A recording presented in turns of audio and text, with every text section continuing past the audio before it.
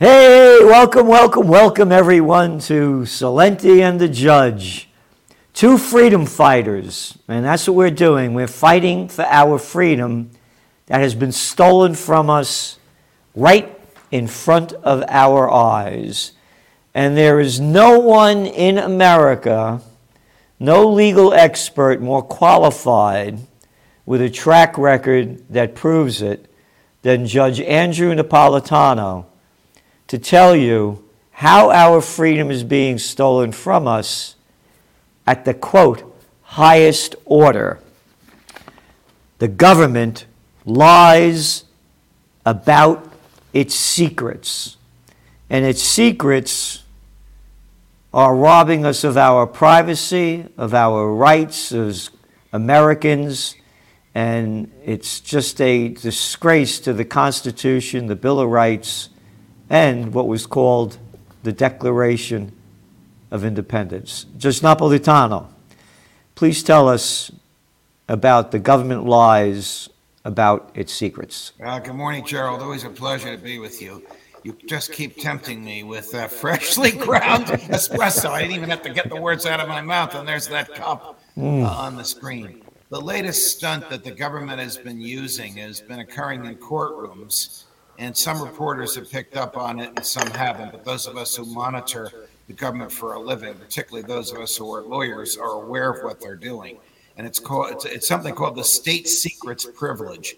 Basically, when the government doesn't want to litigate a case for fear that it will be embarrassed or fear that its unlawful behavior will be exposed, it will tell the court that their defense consists of state secrets, which, if revealed, would adversely affect national security.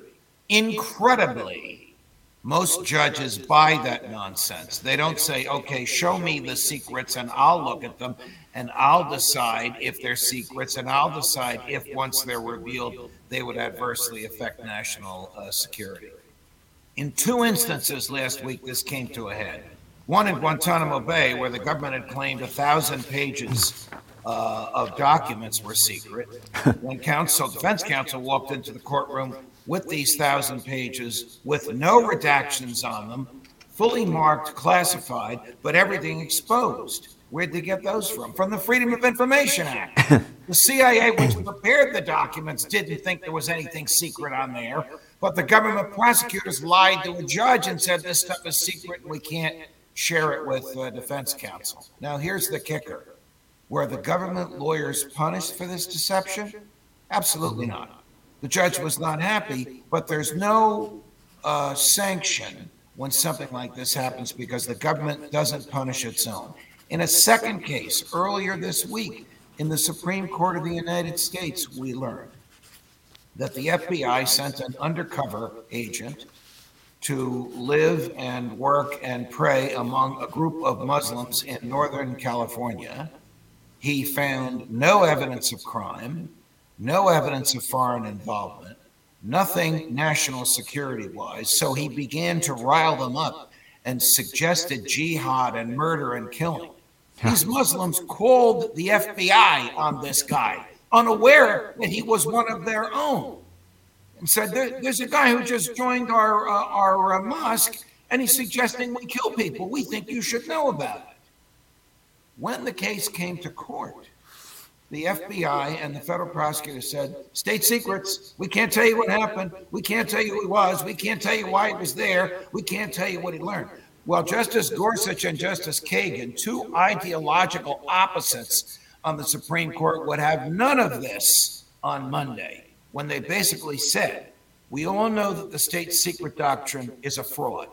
We all know that you guys use it to to protect yourself from embarrassment or revelation of your unlawful activity. We haven't written an opinion yet, but why don't you just pay them for the damages you caused by joining their group? Or why don't you just reveal these so-called secrets and let the jury decide if it's a defense? So we have this rampant lying by government in cases where the public doesn't see, and without recourse and without punishment. And when the public does learn about it, here's my beef, Gerald. There's no outrage. There's no outrage because there's just a few people like you and me and Tom Woods that are doing these things, and Jesse Ventura, and doing these things to expose the government's excesses. But the public is so inured to it. Their sensitivity is so dulled that they're not outraged when they learn what the government gets away with. That is reprehensible, and it shows me a dark future coming, darker than the present times. I don't know where to begin here. You know, you said that, first of all, you said most judges buy that nonsense. They buy it because they believe that when the government says something will adversely affect national security, the government should have the benefit of the doubt. Gerald, the government should never have the benefit of the doubt. What is government? Government is a monopoly of force in a geographical area. Government is the negation of liberty. If anything, the government should have the opposite of the benefit of the doubt. The government should have to prove irrefutably everything that it says because it is utterly unworthy of belief. And we know that from these cases at Guantanamo Bay, in federal courts in America, and all the way to the Supreme Court of the United States. Well, as I look at it, when most judges buy that nonsense, they're political hacks. I'm sorry to say that there is truth in your argument. They are at least behaving like political hacks. I mean, they run on the parties, the Yes. Democrats and Republicans. Let me tell you about three judges who did something you and I agree with, and the Biden administration encouraged disobedience. When OSHA, the Occupational Health and Safety Administration, finally came out with its regulations on Friday, that every employer of 100 or more persons must be certain that those persons have been vaccinated. OSHA telling employers how to run their businesses on their private property. About 25 state attorneys general and owners of businesses filed a complaint to enjoin it. Within 5 hours, a panel of 3 judges in the Fifth Circuit Court of Appeals, headquartered in New Orleans, enjoined the Biden rules and referred to them as, and I've rarely seen this phrase, Gerald, grave constitutional threats. Grave, meaning just looking at these regulations, they are more likely than not unconstitutional. That was an example of judges doing the right thing. And what did the Biden administration say? The Biden administration said to employers, disregard this injunction. Yep. They're actually telling people to disregard an order of a federal court. So here's what I say, and I suspect you say it as well. When OSHA comes knocking and wants to see how many of your employees have been vaccinated, say to the kind and gentle OSHA inspector, may I see your search warrant? Well, we don't have a warrant. Get out of here. That's great. Get out of here. Go get a warrant. Great. That's a Valenti South Bronx phrase. Get out of here. No, I could see how upset you are about all this. And again, 100 or more, right? You have to get a vaccination. How come it's not 99 or more? Very good question. So the people who work in environments where there are 1 to 99 fellow employees, they're not going to get sick. I mean, that shows the whole thing is irrational. Exactly. The whole thing is a political stunt to please Joe Biden's base. And again, it's bigger than America. I mean, this is going on everywhere.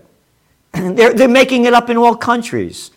I mean, you look at what's going on in Australia. You want to call a fascist, communist dictator nation.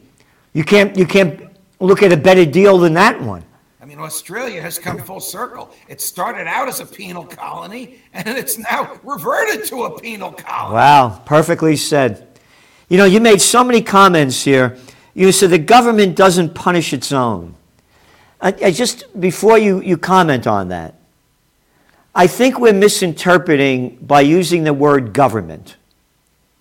Government gives them legitimacy. Yes. Who are they? Who is this, quote, government. Name the names of this, quote, government. They're little arrogant boys and girls. Most little daddy's boys born on third base and thought they had a home run. Oh, who's your daddy? Oh, Nancy Pelosi. Hey, how did you get there, Nancy? Oh, you mean your daddy wasn't the mayor of Baltimore back in the big days? Oh, yeah, hey, little Georgie Bush. Little Georgie Bush of nothing. How did you get there? Oh, my daddy was president. My granddaddy was Prescott Bush. Oh, yeah, yeah. Hey, little Andy Cuomo, arrogant little Andy. Oh, and your brother, fat-mouthed Chrissy boy. How did you guys get there? Oh, Daddy was Mario, and you know what? I'm going to name the Tappan Zee Bridge in New York after my daddy, because my daddy means more than your daddy. So let's stop using this word government. But all of these things that you just pointed out in your own inimitable way cease to shock. They have become so commonplace. The people who run the government get away with so much that the anger that you and I and our colleagues who do this for a living manifest is the exception rather than the rule. It doesn't matter who's president. It doesn't matter which party controls the Congress. It's the same. These are weaknesses and evil events at the heart of government. We can lie, we can cheat, we can steal, we can torture, we can kill, and we can keep it secret. And you said it, as you were talking, the rampant lying by government. It's rampant. They're lying to us all the time. Let me tell you something. That guy Saddam Hussein, he has weapons of mass destruction and ties to Al-Qaeda. How come he hasn't been brought up on war crime charges? I'm going to tell you a story.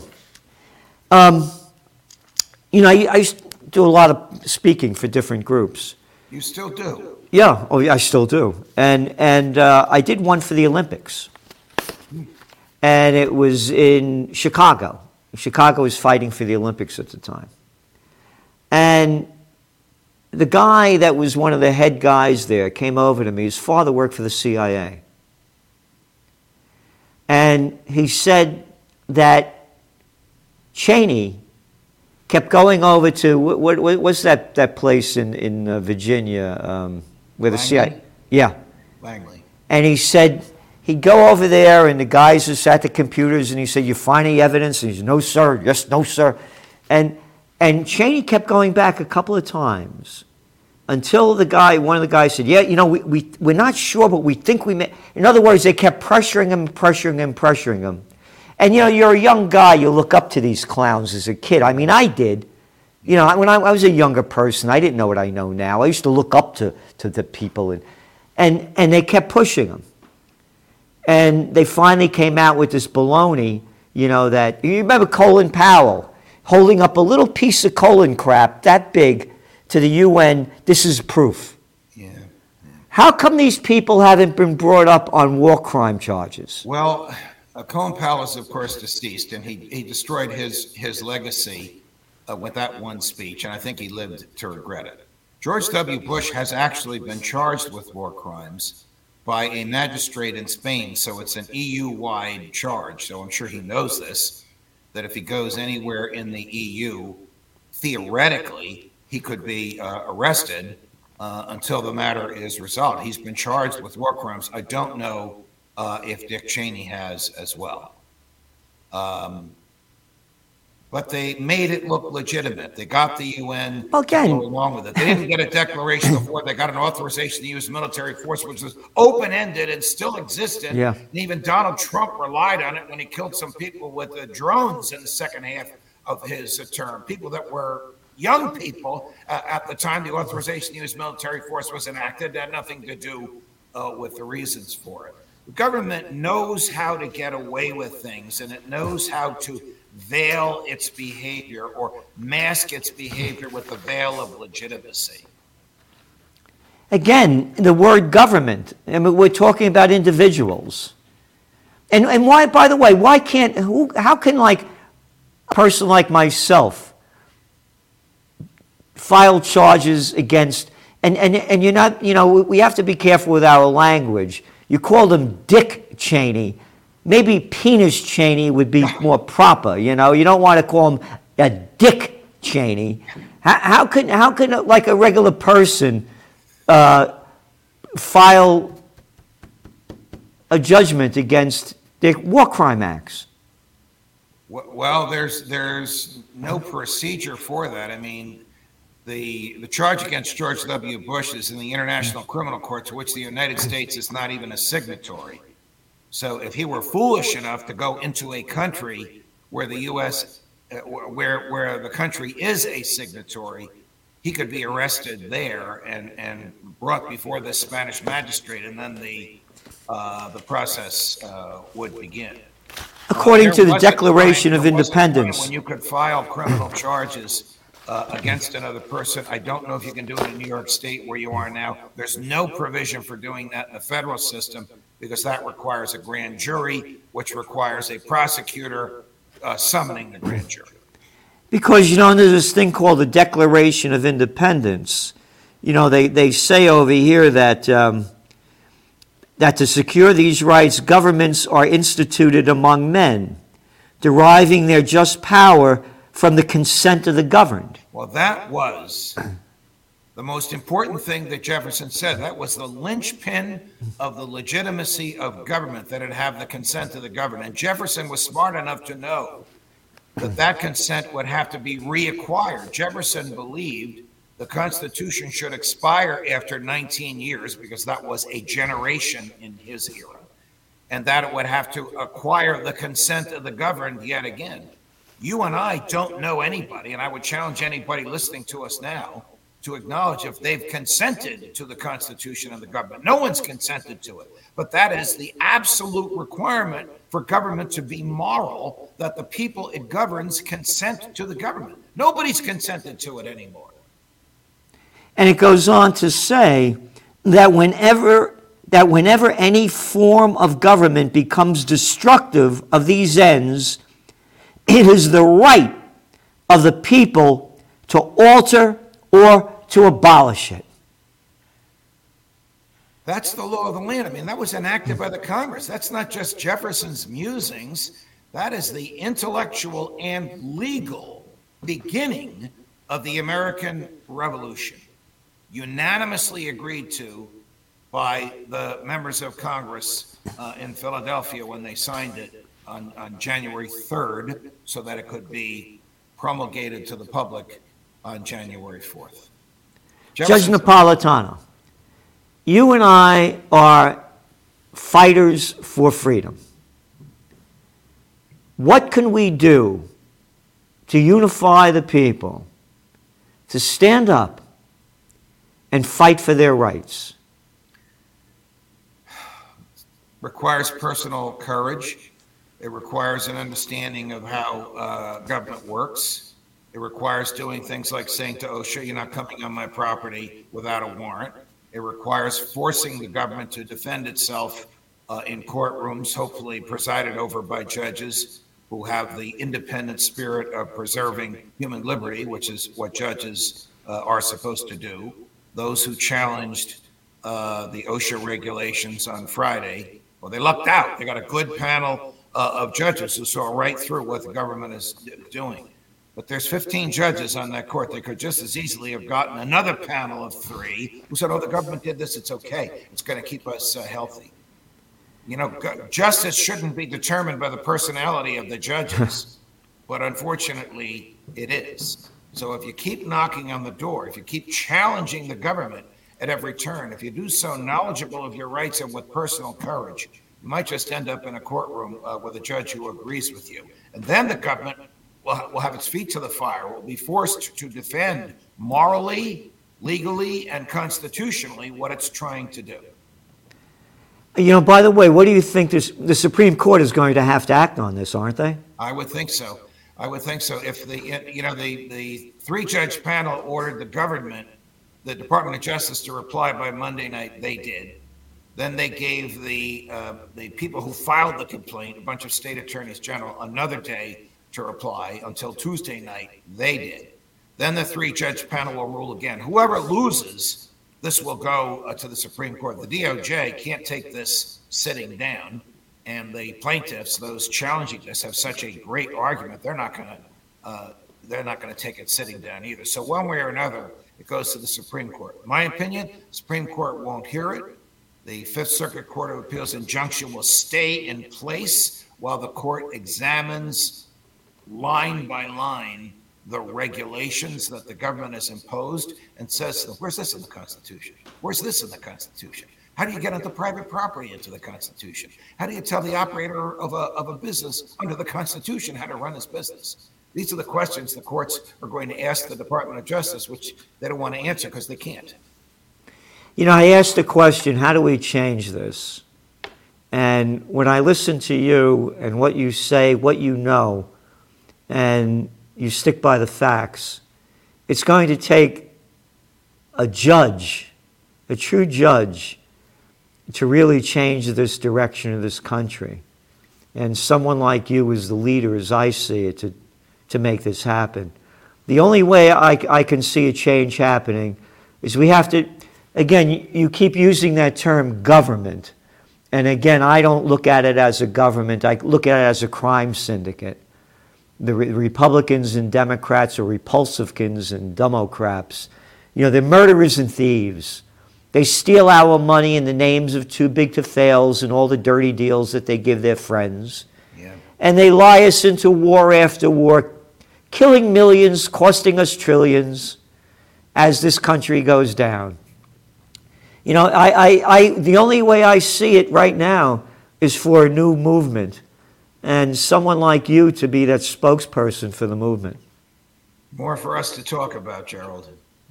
And we'll talk about it soon. Thank you very much, Judge, for all you do, what you give, your passion, your knowledge, your caring, and your true spirit and love of America. Thank you so much. Thank you for letting me share your great audience with you, Gerald. All the best.